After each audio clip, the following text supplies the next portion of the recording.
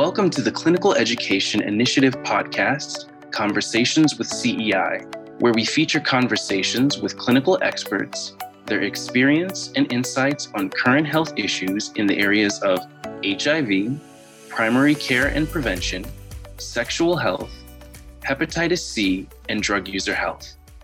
Hello, my name is Tony Urbina, the Medical Director for CEI's HIV Primary Care and Prevention Center of Excellence. I am a provider and professor of medicine at the Icahn School of Medicine at Mount Sinai, who has been working in the field of HIV for over 20 years. It's been over 40 years since the first case of HIV was identified. According to UNAIDS, as of 2020, 37.7 million people are living with HIV globally, and HIV continues to be one of the most significant epidemics of our time. A simple-to-use vaccine would be a key tool in reaching the populations most affected by HIV. UNAIDS also estimates that even a modestly effective vaccine, one that is 50% effective, would have a big impact on the epidemic and may be enough to significantly reduce new HIV infections among key populations.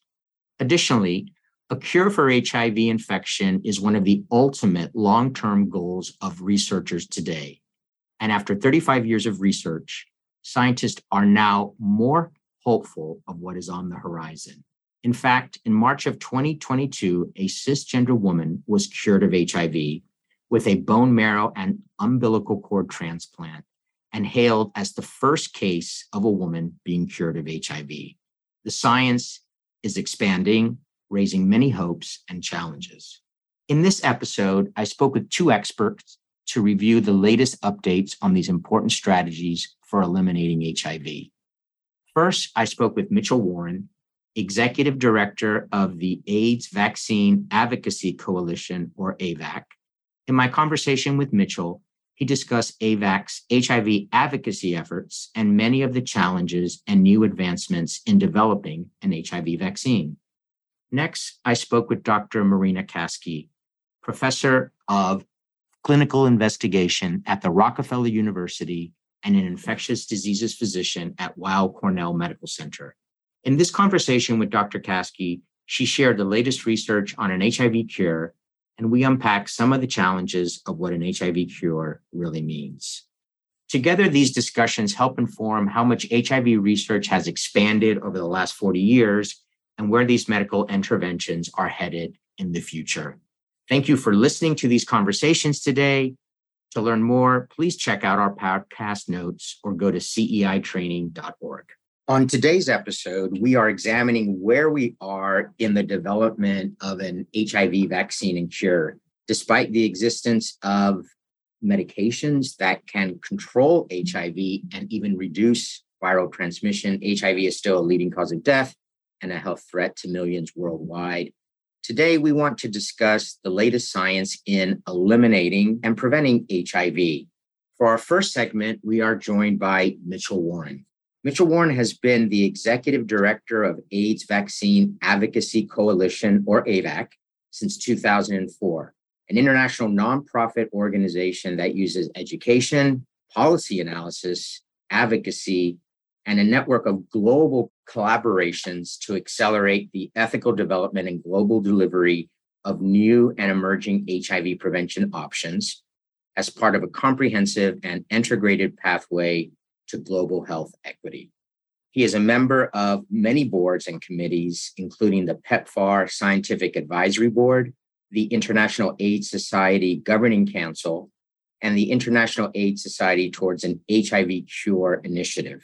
Co-chair of the Global HIV Prevention Coalition, president of the TB Alliance Stakeholder Association, and past president of the Global HIV Vaccine Enterprise.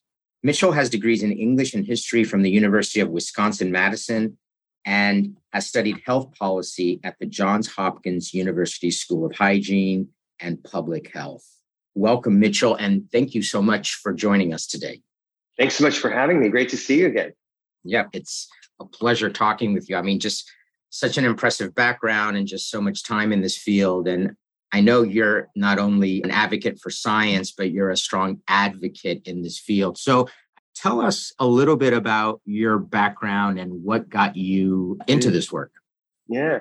Well, it's funny, as you were doing that very kind introduction, I realized how old I am. But I guess my work in this field really began about 30 years ago. And it was actually not specifically about HIV and AIDS, but I was involved in a group in the late 80s, early 90s, focused on South African healthcare coming out of what was still the apartheid period. And Mandela had just been released from prison, and it was all beginning to look like there'd be a new South Africa. And it was really about, I was involved in an organization that was supporting the training of health workers back in the late 80s, early 90s, and then eventually moved to South Africa in 1993 to set up the first condom social marketing program. So although we're going to talk about vaccines, my background was working on a technology that not only have we had for the entire history of HIV, 41 years, but actually we've had it for hundreds and thousands of years, and that's the condom. And so my work really began around how do we make an existing product available, accessible, and used to prevent infections. And then one thing led to another. And as you said, for the last 18 years, I've been working at AVAC, and really that intersection of communities and research and development. But I guess for me, the whole defining characteristic is how do you bring science and communities together to end this epidemic of HIV/AIDS, but also COVID, monkeypox, you name it. It's the intersection of science and community. Amazing. Yeah. So it's interesting how that whole intersection of community with science is super important and really connecting those dots. So specifically with your work for vaccine development, can you briefly describe for us a little bit about the historical timeline of the HIV vaccine development, and how effective does a vaccine have to be? Great set of questions. And I'll answer it the same today as I might have done 2.5 years ago before COVID. Mm-hmm. But I will say that when you think both about the timelines and the levels of efficacy, it's hard not to put it in the context of COVID. And what I mean by that is we've had the HIV/AIDS pandemic for 41 years. In the early 80s, people may remember, and it's often misquoted, but Margaret Heckler, the Secretary of Health and Human Services at the time in the Reagan administration, talked about the opportunities for an HIV vaccine and actually said officially that after the identification of HIV as the cause, that she hoped that there would be an HIV vaccine in human clinical trials within 2 years. And indeed, that was the case. She's often misquoted as overpromising a vaccine in that time frame. But it's interesting because back in the 80s, we would never have thought you could develop a vaccine in a couple of years. Historically, it's taken decades. But of course, COVID showed us that things could happen in a very different way. But it's been a hard 38 years of HIV vaccine research. And a lot of it relates to how complex the pathogen is. And again, when you compare it to COVID, the identification of SARS-CoV-2, the spike protein that we all talk about, and within a matter of weeks, there were vaccines that were designed, right? In HIV, that took years and years because we didn't understand the pathogen right away, because we didn't have some of the tools and technologies in the 80s that we have today. And actually, it was only in the late 90s when the first vaccine, HIV vaccine, actually entered into the large efficacy trials. So it took over 15, 18 years to go from identifying HIV as the cause to developing a vaccine candidate to getting into efficacy trials. And of course, what took 18 years for HIV took 4 months in SARS-CoV-2. Right. But it's important when people say, well, why is that? And a lot of it comes down, as devastating as COVID has been in all of our lives, SARS-CoV-2 has been a relatively easy pathogen around which to design a vaccine. But of course, HIV is diabolic. It attacks the very cells that we want a vaccine to boost. It mutates so very rapidly, far more rapidly than SARS-CoV-2. So we still struggle. And in fact, in the course of this 38-year odyssey of HIV vaccine research, there are only a handful of vaccine trials that have been these large phase 3 trials. And only one of those has actually had the proof of concept, a trial that people may remember from Thailand in 2009 that had partial efficacy, about 30% effective, which wasn't good enough to license it, and was then modified in another trial that showed that it didn't work. But that's the only, so we do have evidence that a vaccine is possible. The other trials of other vaccine candidates have all been setbacks, disappointments, I mean, not because they weren't good trials, they were beautifully done trials, but they just had vaccine candidates that couldn't mount an immune response that was effective enough against HIV. How good does it need to be? That's a great question. Clearly, the 30% seen in Thailand was viewed by all agencies, regulators as not good enough. But there is some hope that a 50% or higher level of efficacy could get in the ballpark of a licensed product. But we're still not there with that kind of vaccine yet. Right. I guess continuing with your analogy to SARS-CoV-2 and COVID, which I think is a great analogy to make. So we've recently heard in the news that thanks to the advances with the COVID mRNA vaccines, that there was new enthusiasm with this technology and that it could maybe help us in the search for an HIV vaccine. What are your thoughts about that, and what does the science tell us, and where's the field moving with that? It's actually quite remarkable that one thing to note that one of the reasons we got COVID vaccines so quickly was certainly that SARS-CoV-2 was easy. But the other reason we got COVID vaccines so quickly is the decades of HIV vaccine investment. Almost every one of the vaccine candidates, the mRNA candidates that we hear about and many of us have received as vaccines, the Johnson & Johnson adeno 26 vector for a COVID vaccine, some of the protein-based vaccines, all of them were in development for HIV vaccine. So it's a fascinating story and most of the clinical trial sites, the researchers, everybody involved in HIV very quickly pivoted to COVID. And I would argue that one of the reasons we got COVID vaccines so quickly was because of the HIV vaccine enterprise. The big question now is, is there payback time? Can the advances of COVID vaccines pay back and help HIV vaccines? And so there's a lot of hope that mRNA might be that payback. There are now already, just in the last 6 months, just in the first half of 2022, we've seen 3 different clinical trials begin that are using mRNA platforms from Moderna, but used in HIV vaccine candidates. That's the good news. And so there's a lot of excitement because clearly we saw how quickly things happened with COVID. But here's the I'd say one big caveat. Vaccines have 2 aspects. They have a vector or a platform that needs to deliver an immunogen. So the vector is mRNA, Ad26, a pox protein. That's the delivery system. I think of it as a vehicle. That's what needs to deliver something to the cell. And you need to have the right passenger, the right immunogen to mount an immune response. That's the passenger in the car.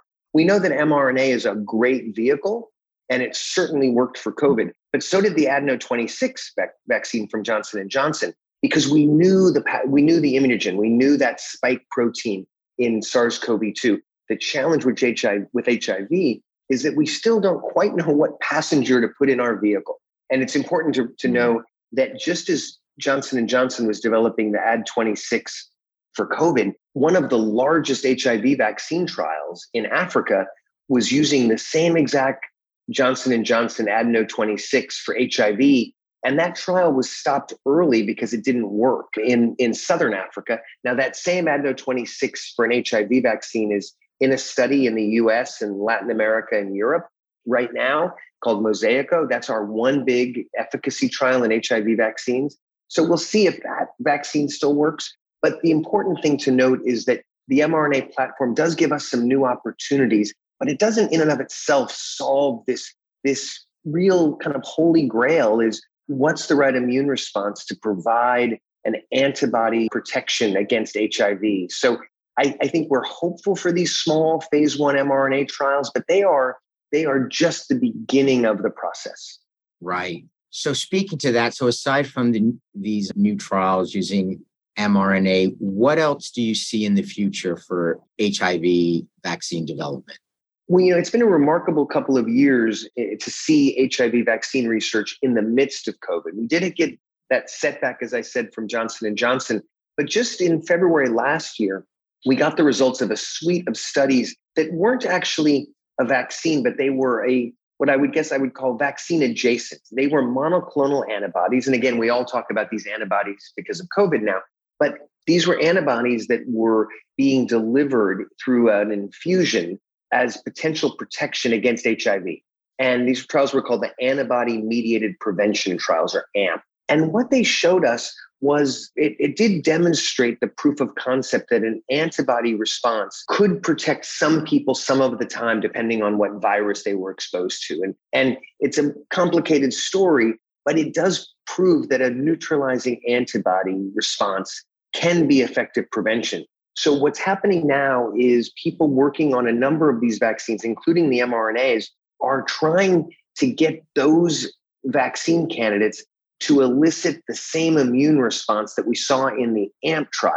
And so it's really one of the most exciting times in HIV vaccine science, but I would say that we're still very early in that, in trying to marry those antibody responses with these new platforms. And what you're hearing a lot right now is that we're seeing a lot of much smaller trials rather than these large efficacy trials in HIV vaccines. You'll often hear them described as small phase ones or experimental medicine trials that are really not the actual products that we expect to get licensed right away, but it's testing more rapidly concepts so that we can begin to see, oh, that's getting closer to the immune response we need. Now we need to tweak it and do it this way. So it's this rapid iteration. So you're seeing the field really focusing on these smaller, faster studies to answer specific questions that then move us to the next trial and the next trial. So it's an exciting time, but it's not yet products that we're going to see delivered to have huge impact in the near term. Right. And talking about, I mean, you're very much involved in equity, and as is AVAC. Can you talk a little bit about the role that you played and AVAC has played in being an advocate for the development of these vaccines and in terms of moving this needle forward? Yeah, so if you look back to the whole history of HIV, community-led responses have really driven the AIDS response. That's true of early treatment research in the United States. And obviously we know of the ACT UP experience in this country and elsewhere. We then moved to community leading access campaigns, and the treatment action campaign in South Africa as a great example. And so at AVAC, with many partners around the world, we try to do that same thing. How do we bring communities in to the scientific discourse and making sure that even as we all get excited rightly, we've had oral PrEP now for a decade. We've had now, just in December, approved in the United States, injectable cabotegravir for PrEP. In a number of African countries, we've seen the approval of dapivirine vaginal ring. What's really important is communities are working hard to both advocate for accelerating access to the products that we now have, but recognizing that no one product's enough. And so AVAC and partners are advocating for access to what we have, but simultaneously advocating to be sure that we don't give up on the research and development of a vaccine and on cure strategies. Because if there's anything we know in this epidemic, and I would say the same for COVID, is no one intervention is the answer. It's never just about masks or vaccines or just about condoms or PrEP. It's about condoms and PrEP and eventually a vaccine. Because at the end of the day, to get to equity, we need to help get people the products and information they need to make good decisions. And that can be about taking a pill a day. It could be about getting an injection every 2 months. Hopefully in the future, it could be about getting a vaccine. But communities need to be driving that. If research sits in laboratories and in clinical trials and doesn't engage communities, we won't see the fruits of science having any impact. And again, I think we see that with COVID vaccines. We see it with PrEP.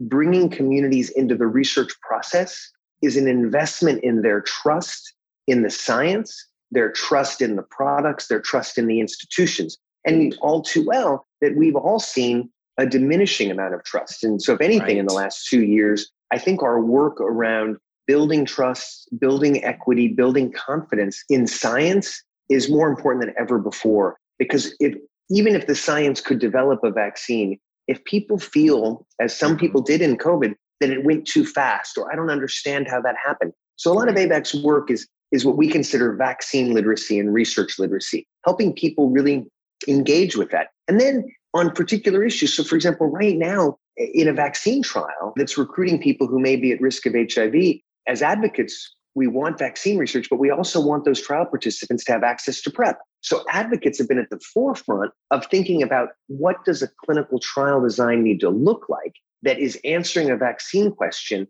but offering PrEP at the same time. And And while researchers and policymakers and funders have a lot to say about that, so too do advocates.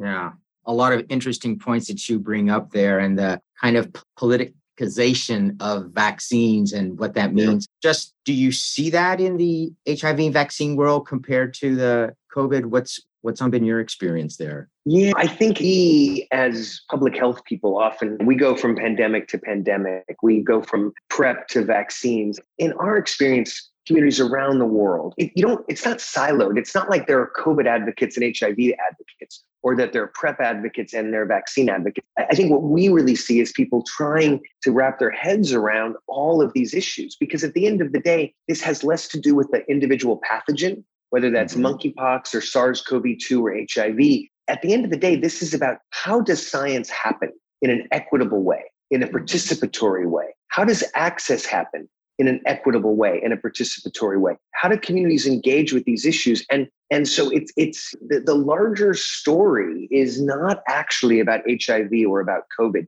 I believe right now we're at this incredible moment in public health that the conversations are really about trust in science, about confidence in our health systems or lack of confidence. And if we think about this pandemic at a time, we're going to be re-adjudicating the same issues every time we have a pandemic. And I think, again, we're seeing it just right now with monkeypox. Some of the issues we're grappling with about lack of preparedness, lack of community engagement, lack of connecting dots, we would have said that same thing 2 years ago with COVID.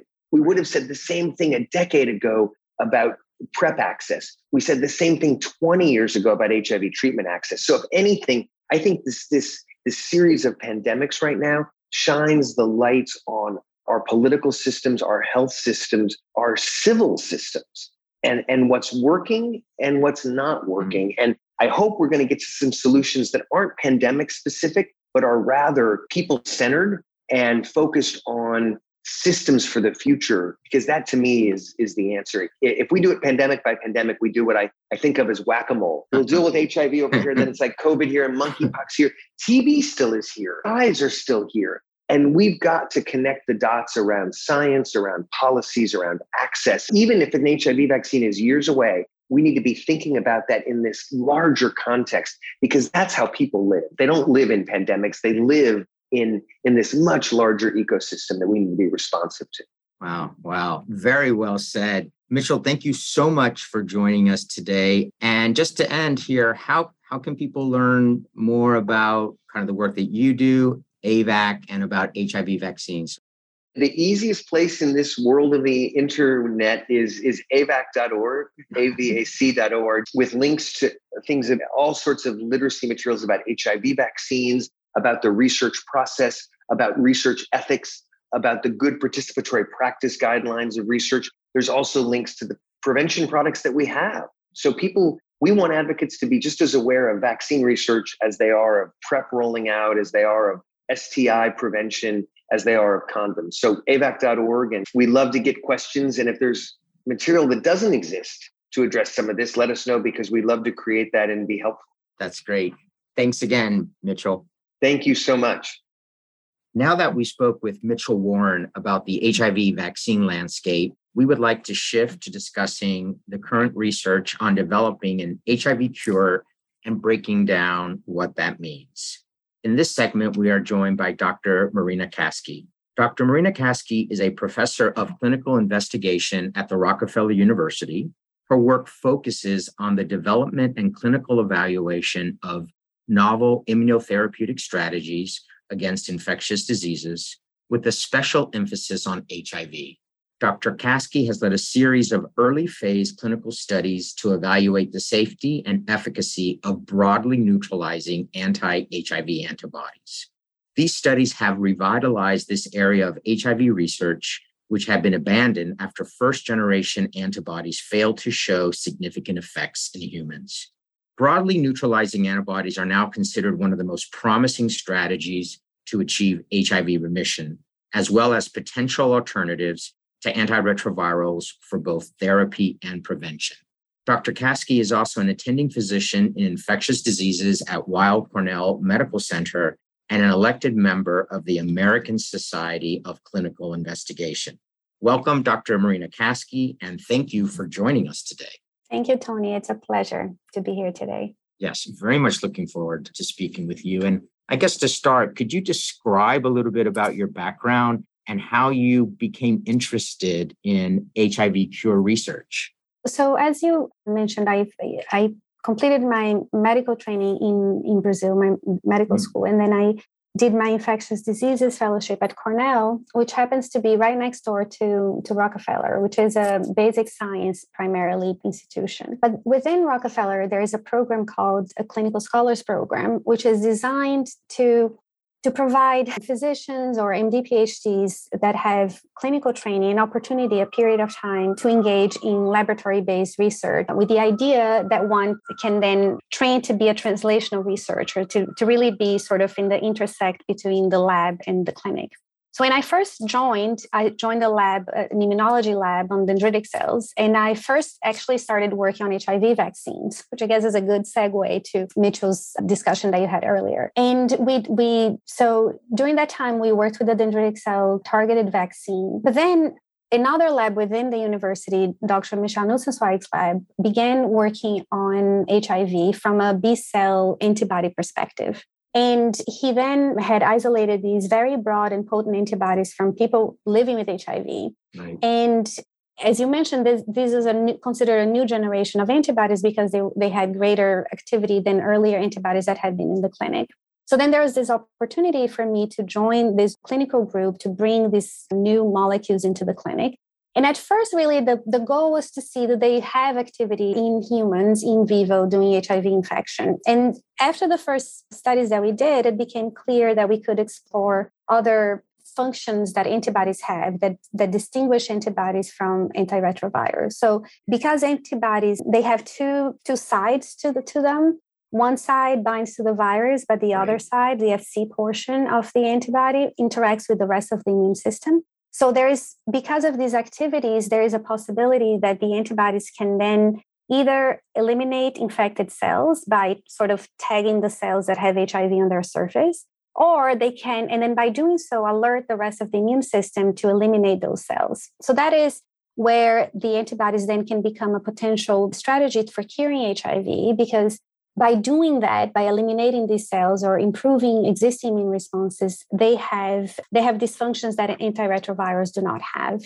So it was sort of a natural progression of our research to move from first dendritic cell vaccines to antibody, simple studies to show activity, to then exploring these more immunologic and direct targeting of the reservoir. And then from there, I became involved with other groups studying the different strategies for HIV cure. And I'm linked to the AIDS clinical trials group, and I chair the subcommittee on cure strategies. So because of that, now I have an opportunity to have sort of a broader view of what the field looks like in terms of different modalities that are coming together.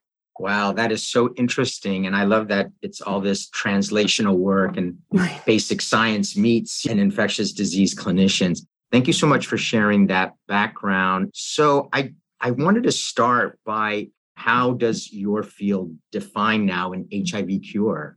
Right. So I think for a long time, the field tried to focus on what one would call eradicating HIV. Mm-hmm. And by that, one means eliminating the very last cell that carries virus that can be reactivated and then reinitiate infection if antiretrovirals were to be discontinued. But it has become very clear that eradicating HIV entirely it's very complex, because the HIV reservoir, so the cells that harbor the virus, they are throughout the body, even in places where it's hard to reach, not only the drugs, but also the immune responses. So this has sort of then evolved to what's now called a functional cure, or HIV remission, or treatment-free remission. And this borrows a little bit from the cancer immunotherapy field, where there's been great success in cancer, where there are different strategies that sort of reset the immune response against cancer cells.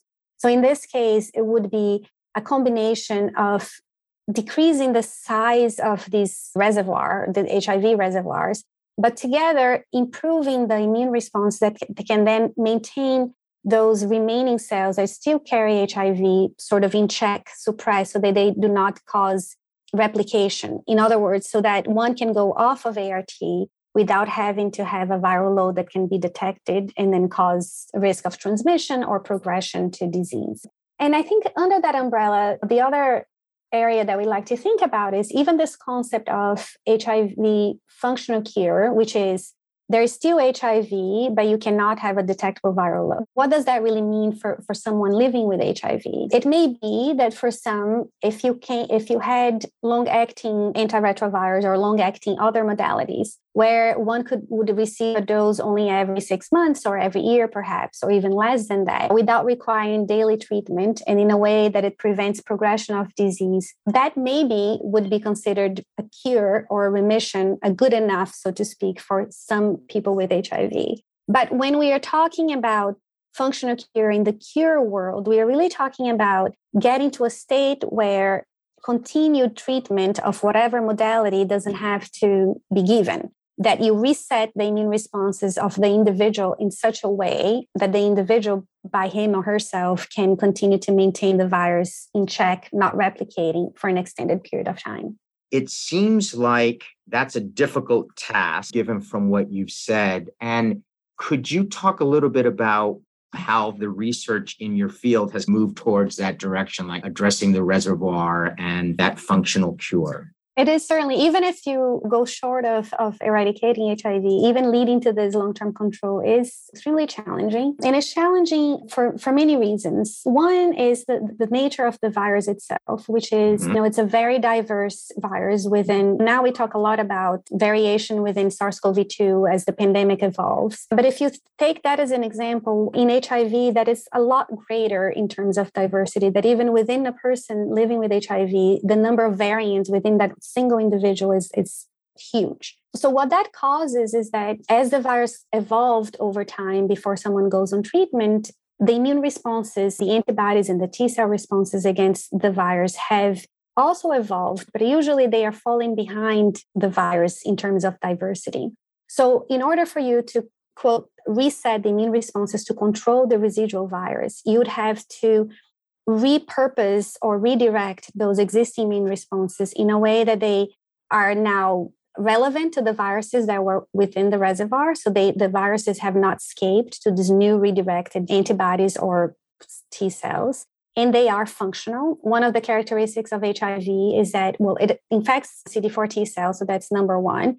But in addition to that, there are other hits to the functionality of the immune system. So these cells are exhausted, they are not functioning properly. So you would have to then recover some of that. So redirect the specificity of the immune responses and then recover some of that functionality. So that's the immune challenge. And then on the virus challenge, a lot has been learned in terms of the reservoir, of where the reservoir is, where the characteristics of the cells that harbor the virus, and then even how to measure the virus. These are all still extremely challenging. There have been new assays that can quantify the virus, but we still don't really know exactly what differentiates cells that have HIV that can replicate from cells that have HIV, but HIV that is defective, that would not create infection again if you discontinue the ART. So ideally, you'd like to really be able to define very specifically the cells that are the problem cells, but they are in a needle in a haystack.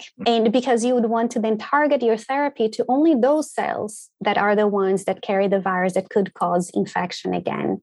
And there have been advances in understanding how these cells remain in the body, how they proliferate over time. And with this new knowledge, now one can think that over the next several years, perhaps there will be strategies that could be more focused on the subset, which is a subset of that really matters when you're talking about long-term control. Thank you. In actual line with the work that you've been doing, we saw some exciting news recently that there was a woman from New York City that was treated at Cornell who received a stem cell and umbilical cord transplant and was hailed as the first case of a woman cured of HIV. Can you talk to us a little bit about that case and kind of the role that you played with that patient? Yeah, sure. So what's unique? So this case, we're called that she was a patient of colleagues at Cornell, just across the street.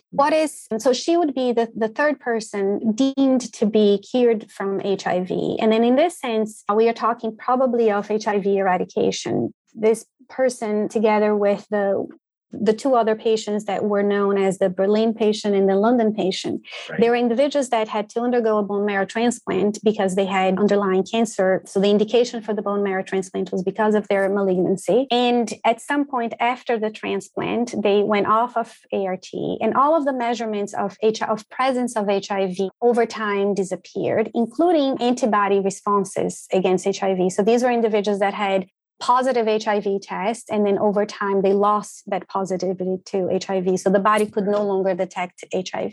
What is unique about this case is that, number one, this is the first case of a woman that is cured of HIV. Importantly, she's also someone of mixed race. Right. But another part that is very interesting about this is the type of bone marrow transplant that she received. She received transplant that it was a mix of cord blood transplant with an auto transplant. So what that, and with cells that the donor cells, so the cord blood cells carry this mutation in CCR5. So they had the CCR5 delta 32 mutation that makes one resistant to HIV. So, and this is also the CCR5 mutation in the donor cells is what there is in common between this case and the two earlier cases. The difference here is that the cord blood transplant allows while it takes longer for the transplanted cells to take, so to speak, there is less risk of GVHD. The person is less sick following transplant. So there is less graft versus host disease. So this is exactly what happened to her. It took a little longer for the donor cells to take over her bone marrow, but she didn't have a lot of complications post-transplant, and she didn't experience this graft versus host disease, which distinguishes her case from the earlier cases. And I believe, I forget now, I think it was at 14 months or so after transplant, that's when she went off of treatment. She decided that she wanted to try to go off of ART, and she did. Her case was presented at CROI back in February, and at that point, she was about 14 to 15 months after discontinued ART, and then that's during this period of time where all the HIV markers, all the reservoir markers disappeared, and along with her antibodies against HIV. And now she's about 19 to 20 months after discontinued ART, and then she continues to have the same status in terms of the HIV seems to be gone. Now we are hoping that she is going to continue to be followed on the protocol that the AIDS Clinical Trials Group is putting together, with the idea that individuals that will achieve this long-term remission, either through transplant like her or other modalities, they could then be followed long-term under this protocol, so we can monitor their HIV responses, or lack of HIV rather.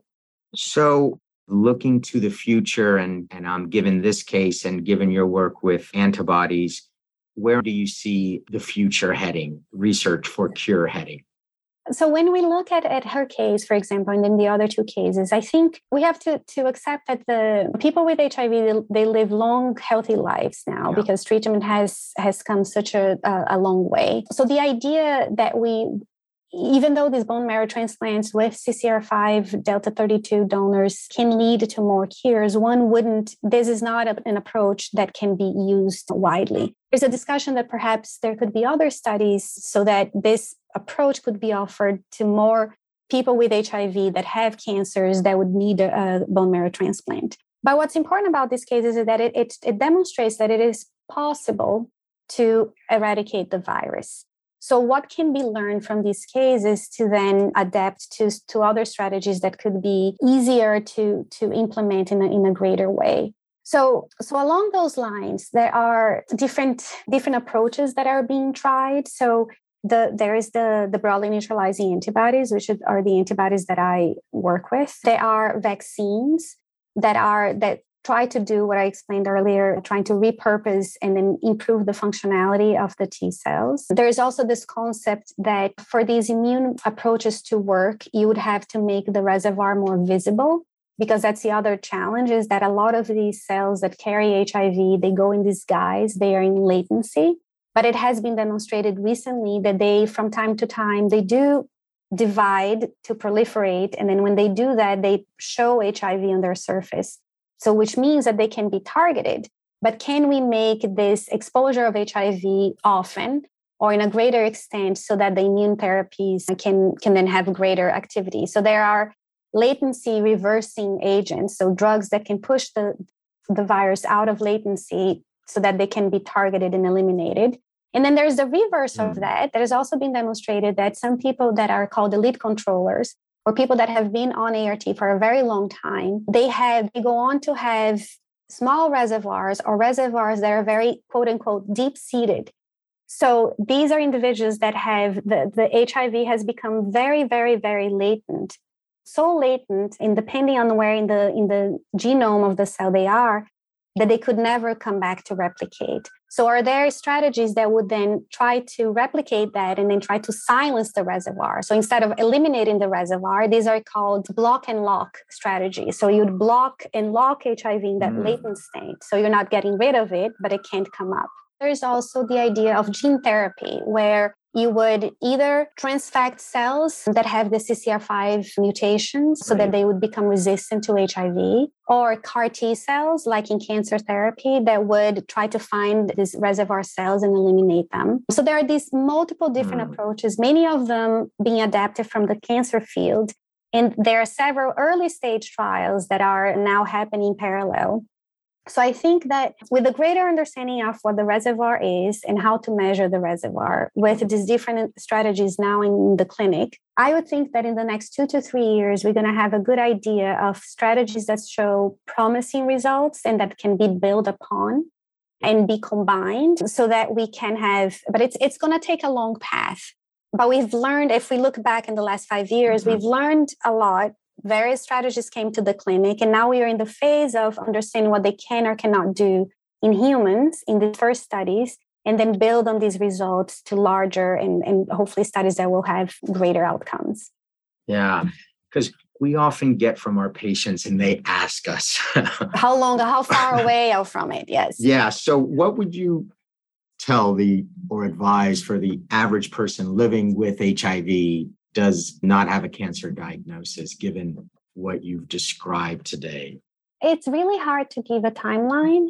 And then sometimes incredible advances happen and you didn't even realize that the impact that they were going to have. I think in the time frame of these 2 to 5 years, we are going to be positioned to know the strategies to carry forward. I do think that there is optimism that achieving this long-term suppression without treatment can be achieved.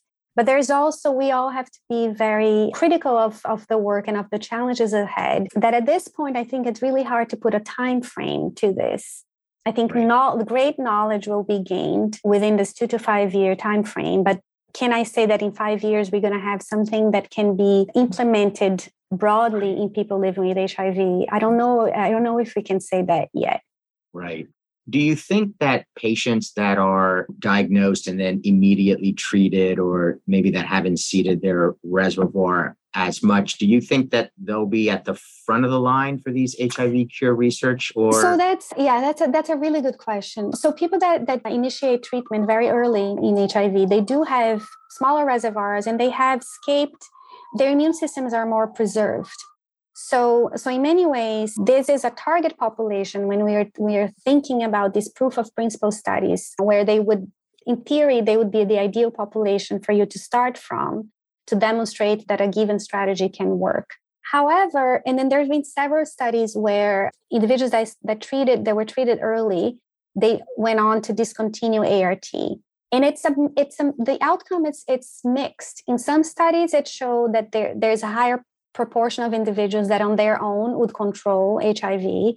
But other studies, the virus came back just as quickly as in someone who were treated later in the infection. So this is still up for debate, but I would say that conceptually, it makes sense to try to study some of these strategies in this population, because there are several reasons to believe that they would have a lower bar to achieve remission. Having said that, we also understand that in practical terms, even though there's this push for diagnosis and early treatment and all the rest, it's still very unusual to have someone initiate treatment within just 8 weeks or so of infection. So these cohorts of individuals exist. They will be part of clinical trials, but we will be able to implement this broadly, clinically, when these strategies become available. I don't know. So ideally, you would want to get to a strategy that would work just as well, regardless of time of treatment. Right. Yeah, no, I think that makes sense. Well, thank you so much, Marina, for joining us today. And I just want to ask you, where can our audience members learn more about your work or get more information about HIV cure? So there are two places. One would be to look through the Rockefeller University website under clinical research, or at Cornell, we have a collaborative program for HIV cure research that is called REACH. REACH is the word REACH. And then through the website, one can find the link to the REACH collaboratory that then describes the variety of strategies and studies that we have moving forward to the clinic. Well, that's excellent. Well, thank you again. And thank you again for taking the time to talk with us today. Thank you. Thank you for tuning in. Join us next time for a new episode of Conversations with CEI. Visit us at ceitraining.org and follow us on CEI social media platforms.